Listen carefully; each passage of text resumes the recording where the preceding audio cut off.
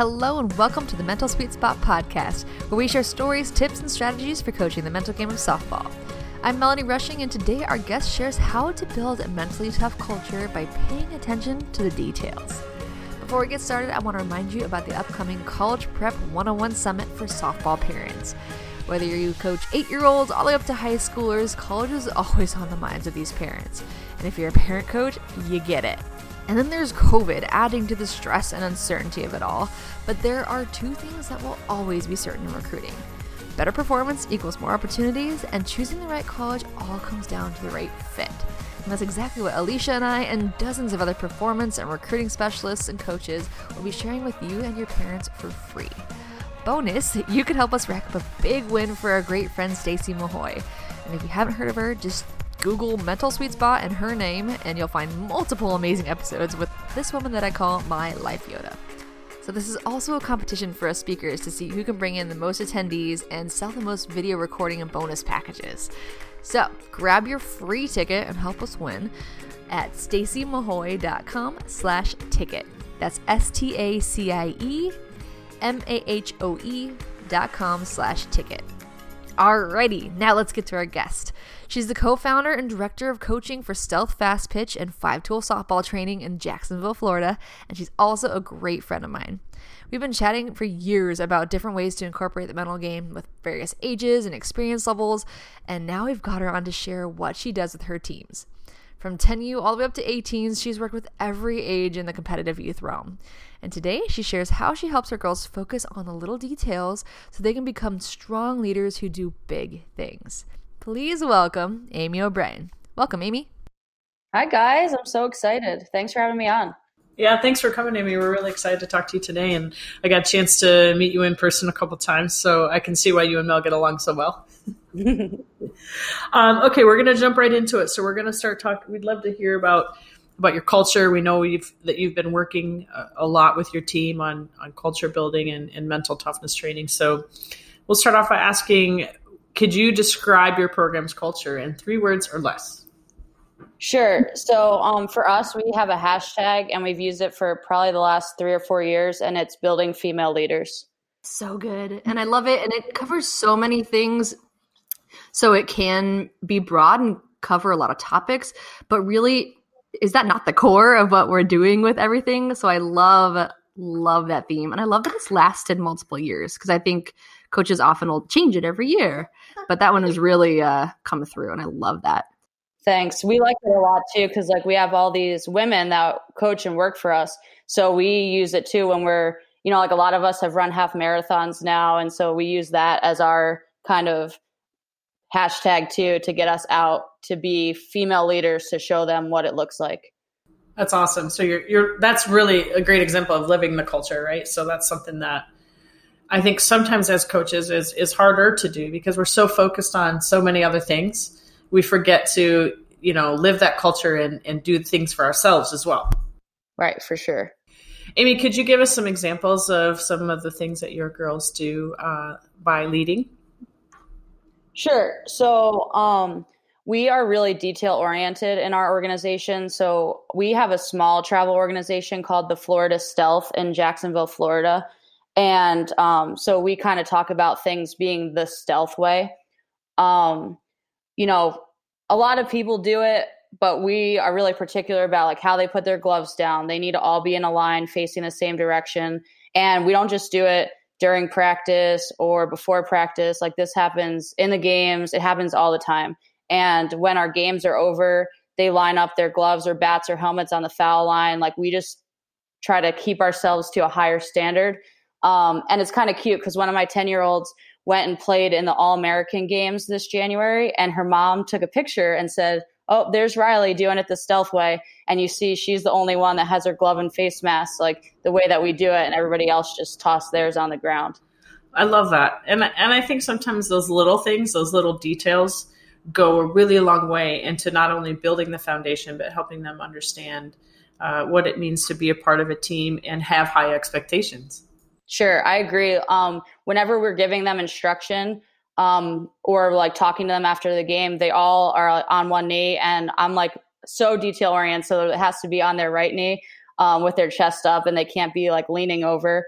But I feel like it makes them feel more confident. And you're right about it building like the team camaraderie. When everyone's doing it together, it really builds that culture.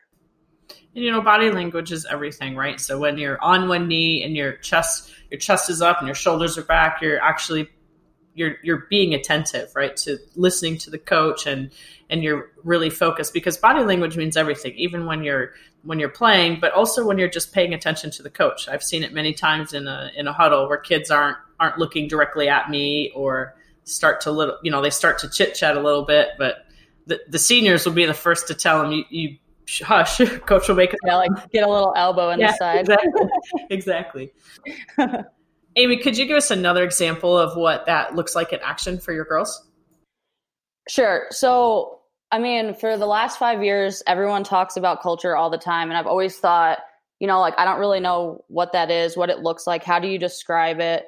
And I really feel like it's more about the environment that we create. I never really thought about it that way, but I recently went to the ABCA convention, the baseball convention, and the Lenora Ryan coach put it that way, just about it's the environment. And for me, that made so much sense. I just feel like it makes it a lot easier for you to create it and explain it, because it's like, well, what does it look like? I felt like culture always was just this huge, scary, broad topic that I didn't really understand how to say, like, what really is our culture? So I think environment is just a really good way to think about it. Absolutely. And that's a great way to think about it, because it seems less, intimidating, really. Yeah, for sure. So what are some of the things going through this experience with creating a brand new program, and now it's a thriving program? What are some of the things that you knew throughout the years, like, all right, that's not a part of the environment that we want, so how can we kind of build in teaching and ways to help them through it? I know you have an example for this, so you got it. Sure. So, I mean, I don't want to get too far down the rabbit hole. I feel like we were very much like so many other young coaches when we first started, and really just trying to figure out how to build the best environment. So I feel like when we really started adding in mental training, we really started creating a true culture, quote unquote, where people can actually see what we are about at all ages. Like, they're able to actually know, hey, when we see stealth, we know they're going to do 1, 2, 3 things on the field. I love it. What are those 3 things? Well, so some of the things we talked about already, like just how we always hustle out, how we put our gloves down a certain way. When the game's over, our stuff's on the foul line, and we're just very organized and team oriented. I mean, what are some of the challenges that your players deal with that can chip away at that culture a little bit? So for us, I feel like we're pretty fortunate, because a lot of our players have played with us for multiple seasons. Like, for example, I coach 14U and 10U right now, and there's a few players that are on my 14U team have been with us since 10U. So, I mean, 3-4 years. So for us, I just feel like our challenges are minimal, and they're usually pretty easy to combat, because they've been with us for so long. They get it. Like, they stayed because they understand what the stealth way is and what we're about. Do you have an example of something, like a normal thing kids go through, something that they're dealing with confidence or dealing with pressure, that you've helped them through? Sure. I mean, like I said, because people have been with us for a long time, and we are also vulnerable with them, because when we do our mental training, we really try to share our stories of failure also. We have pretty good relationships with them. So for me, I personally over communicate with the players all the time. Like, hey, you're not going to play third base today. Here's why. Here's what I was seeing. Hey, do you have any questions about why you didn't pitch, or those kind of things? So I do a lot of talking with them. And so I feel like if I need to have a tough conversation about confidence, or about, hey, how you were representing yourself or us today, it's just a little bit easier. This question is kind of hard for me, because I just feel like people understand what we're about.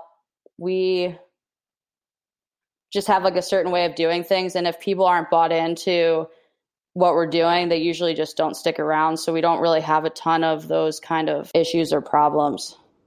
What are some of the things that you do, Amy, to help get that player buy-in with some of the mental training that you've been doing? Sure. So, I mean, every season we do something a little bit different. We have a different focus. And, you know, they're kids. So I just try to really make sure that I make it fun. So whether we're doing an interactive notebook or we're watching videos or we're doing things on the field or on the turf, we just kind of try to mix it up every season. So that way it's fun for them. And I feel like at this point, since we've been doing it for, probably 3.5 years, like it's something that they really look forward to. Most of the kids that play for us, you know, they're female, so they want to do well. They want to make us proud, and they're pretty smart. So they kind of understand what we're doing. And luckily for us, most of the parents are bought into the mental training piece, so that helps with it too. How do you think you've gotten the parents buy-in? Because all they want is the great things for their kids, right? And they want to do the best by them and make sure they're taken care of. So how have you shown them that to help get their buy-in?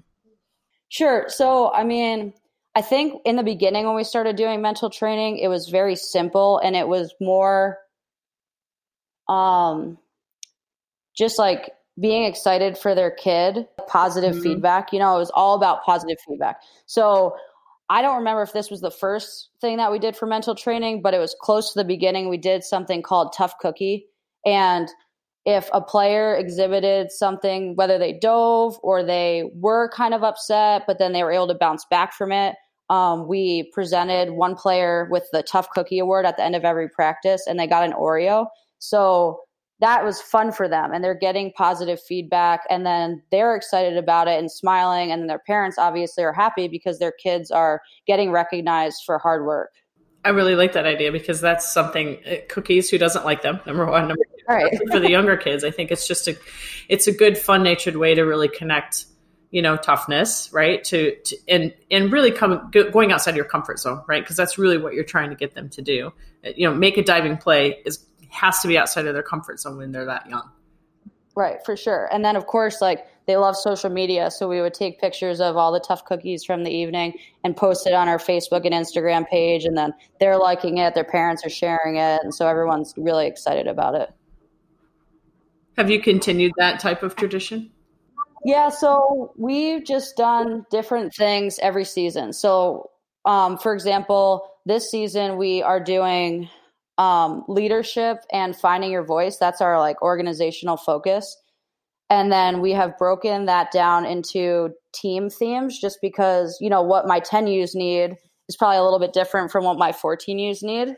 And then we've broken that down kind of even more to position work. So our pitchers are focusing on their presence on the mound, and they're doing notebooks focusing on kind of like how they're feeling today. And if I'm not feeling great, how can I still be great for my team? The position players are working on failure recovery. And so we have 6 different note cards with just different ways to get over it, like cleaning the dirt area or throwing it away or flushing, those kind of things. So they're practicing their failure recovery. And then the catchers, they have a lot to do. But they have 4 leadership things they're working on where they're focusing on like how to talk to the pitcher when they need to call timeout, calling the situations, and then 2 physical ones. So being able to dive back on a pass ball or like dive for foul fly balls. So we're just kind of finding ways for each of them kind of individually to be able to show that leadership or find their voice in a way that works for the position that they play. That is so awesome. And I love that you went position specific because it gets to the individual needs, but also gives them like some camaraderie with their other catcher friends, other pitcher friends. Yeah, for sure. And it was pretty cool because we just had our first, what we call skill night. So it's 3 hours of just so much team like work and drills and everything at our facility. And the position players, we finished a little bit early. So I just asked them to like split up in groups, and all of them said one of their favorite things was the failure recovery cards, which I just thought was really neat. Yeah. I think a lot of people when they're first starting out on the mental training part, they're a little worried that like, okay, well, the kids like it. They do. It's over and over again, every age level. Oh, yeah, they love learning how to get through these things that suck, right? Like who wouldn't? And I think it's just so helpful, like as a coach, when you start to give them these things, I mean, you have to really repeat it, But when we've been able to do that, then I'm able to praise them more when they're doing those things. It gives me something specific to look for that's positive. So then they like it even more because there's like actionable steps and the coach sees you do it and then you get praised. Even if you make an error, if you have your failure recovery strategy, I'm like, hey man, that was awesome. Like, did you see what that kid did there? Okay, that was great. I love that idea. I might steal that if that's okay with you. Yeah, you can. If you need more information, just email me. For sure. What are some of the other things that you've done in practice to kind of implement some mental training that you've talked about? Sure. So one season we did called check-in, check-in, check-out board. So again, like this was real early where we were trying to just do things at the field. We didn't have the facility where now we have a team room where we can go inside and have tables and the TV. So we had these whiteboards, and when you got to practice, you had to check in. I think we had like 3 or 4 different focuses, whether it was like communicating more or, you know, diving or whatever they were. And so they would have a magnet and they would put what their focus was going to be next to their name. And each person had a partner. So then halfway through practice, they would check in with their partner and say, hey, like, do you feel like I've been communicating better? Yes, or not really. Like you could do more of these things. And then at the end of practice, they would just check out with the coaches and say, hey, here was my focus. Here's what I tried to do. And if the coaches saw anything in particular that they could praise them on, then they did that. So it was nice and quick and easy. And I mean, what did it take total? 5 minutes out of practice to do it. Right. And you're really focusing on and teaching them accountability as well, right? If I've got to focus on focusing, right? That's what I'm going to do. But it's also kind of a billboard, so to speak, that announces this is what I'm doing, right? Right. Exactly. Yeah. And then another one that we really liked, we did, I think 2 seasons ago, was We Over Me. So I think most people know what that is. But basically we put a bell up in the facility, like a pretty big one where you could ring it with a rope. And so the kids had to do certain things to show that they were team first. And every time that someone did it, then they got to ring the bell. And so again, like that goes back to just like the parents seeing it and the praise of the players and everything. And anytime anyone ran over to ring the bell, like especially at skill night, we have all 4 of our teams there. The whole place is like clapping and excited for the person that did it. I love that with all the teams being there too. Like you get to see, like the younger kids get to see the older girls doing it. And the older girls honestly can learn a lot from the younger kids doing it. Like, yeah, see, they can learn it too. I love that. Like, remember when I was 9 and I loved this game so much and I didn't care so much about failing and my friends and everything? Exactly. And who's going to talk about me on TikTok? Ugh. Right. So going into kind of keeping this culture rolling, what do you foresee once games get really heavy in the summer? You're dealing with all sorts of outside challenges like the weather here in Florida. And it's not just the heat, people. The storms are annoying as well. So what are some of the things that you're helping the girls prepare for dealing with those other obstacles and challenges? So I think for us, the biggest thing that I've learned probably the past year, I mean, I think I knew it, but I've just really focused on it more, is just repetition. You know, like if we want them to be able to react a certain way or respond a certain way, then we have to be practicing those kind of things. And that's why this season, you know, for the failure recovery, like I made those 6 cards and it's one of our stations that they're practicing their prep step and then they're practicing the failure recovery strategy. Because in the past, like I've talked about those kind of things and we might have worked on it one practice, but I mean, how are they going to remember to do it if we're not practicing it all the time? I love that. And how do you plan on like getting that repetition with different types of practices and keeping it fresh for the girls? Because like you said, you got to keep it fun, right? And after a while, practice will inevitably get boring. So what are some things that you do to keep it fresh, but still keep hammering the same topics? Sure. So, I mean, we're just constantly adding to the mental training things that we do. I wouldn't say we do a ton of drills where it comes to incorporating mental training. I just think that as the organization, we have our focuses and we kind of create our language that we want to use for it. And so as we're practicing or as we're doing drills, like we're constantly using that language and reinforcing what we're doing.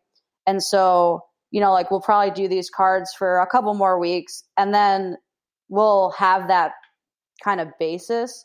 So then when we move on from it, we can still go back to reminding them of, hey, remember when we did that? Or using some of the language that we use so that they're remembering what to do. So what would you say is your number one tip for other coaches who are stepping into the mental training piece of things and making it a part of your coaching style? Sure. I would just say, don't be scared of it. There's so many little things. I tried to give those examples of the tough cookie and the check-in, check-out board and the bell that, are so simple to implement. Don't take a lot of time out of practice, and the kids really like. I just jumped into it. All these things I kind of made up myself. Besides, we over me is this. Everyone knows that, but the whole bell and everything. I just kind of think, what will be fun? What do I want to focus on? And I just kind of pick something that goes with that. So don't be scared. It's totally worth it. I'm a million times better of a coach because we started doing mental training. I'm so much more vulnerable with the kids, and it makes it so much more fun for me. I'm pretty serious, so it's helped me kind of learn to deal with my outbursts. I'm not having as many of them, and I think I have more things to say to them that actually help them instead of hinder them. So mental training is great. It's great for the kids, but it's really great for us as coaches. And if you really are bought into coaching and you have your why, mental training needs to be a part of it. I think that's so important that you just said, Amy, that it's not just for the kids, right? It's for the coaches too. And even when you're implementing it and talking about it, it also helps you learn to get through these things, right? And also, I think you said something really important, become more vulnerable with the kids. And I think that's something that truly is an important step for building that relationship with them. So you can get the most out of them. Because when I first started coaching, I was like anybody else, and I came from a retail management background where I worked with a lot of men. So I had some challenges at first because the way you can talk to men is just different. But once we started doing mental training, I've been able to really grow relationships with my teams, and it's just been so much more fun for me. That's awesome. Is there any other tips that you would like to give to coaches? I wrote a couple things down. We talked already about those different mental training techniques you could use. At the ABC convention, Dr. Kevin Elko, he was doing a lot of motivational speaking. He said the great coach says one thing 5,000 times and a bad coach says 5,000 things one time. And so that I just felt was so eye-opening for me because if you really want them to do a certain thing, you need to repeat. So that's something that I would say is guiding me through this season as I'm coaching. And then, all people, but especially kids like routines. I was a teacher for a little bit and I've been a coach for 5 years. So they like to know what to do so they can please others. So the more you can create routines, the better. It gives you opportunities to praise them. And honestly, it makes it more fun. And you just have to really be strict about it in the beginning. But being strict doesn't mean yelling. It's just being detail oriented. At practice, we always do some base running and throwing in the beginning. So my expectation is that their helmets are out on the dirt and their gloves and face masks are out in the outfield. And so every practice, I'm just I only see 10 helmets out here, or how come I only see 9 helmets out here? So it's just a way to, oh yeah, my helmet's not out there. You don't have to yell at them to be detail oriented. And then, eventually those things become a habit and you don't even have to talk about it anymore. I love that. And I think really when you get those details right, it takes so much unnecessary stuff off their mental plate, if you will. You got your stuff. You don't have to worry about where your things are. You are prepared. You're ready. And that way they can focus on the task at hand and not have all these other things going on in their minds. Right, for sure. And one thing I added last season to the practice plan was a little team check-in. And we write down specifically what our focus is on. If we're doing base running, what are the 3 things we're going to talk about a lot. And I just hang that clipboard up. And so I always tell the kids, okay, well, like if you need to go peek at it again so you can remember like it's round or down, then go look at it. And like they do, because they want to do it right. So the more information you can give them, the better. And that is it for today's episode. Is your brain now turning on all details you're going to start focusing on with your team? I know mine is. So if you really like this, then we truly appreciate if you shared it with a friend whose team you also think could benefit. And if you're really feeling generous, head to your podcast player of choice and give us a review. 5 little stars can help us reach more coaches like you as we build our club of Sweet Spotters and all make a bigger impact together. And if you have any questions, comments, or guest requests, please feel free to reach out to me at mel@mentalsweetspot.com or shoot me a message on Twitter at Coach Mel Rushing. That is it for today. Remember to send your girls' parents to stacymahoy.com/ticket to learn all about the upcoming free summit. Until next time, have a good one.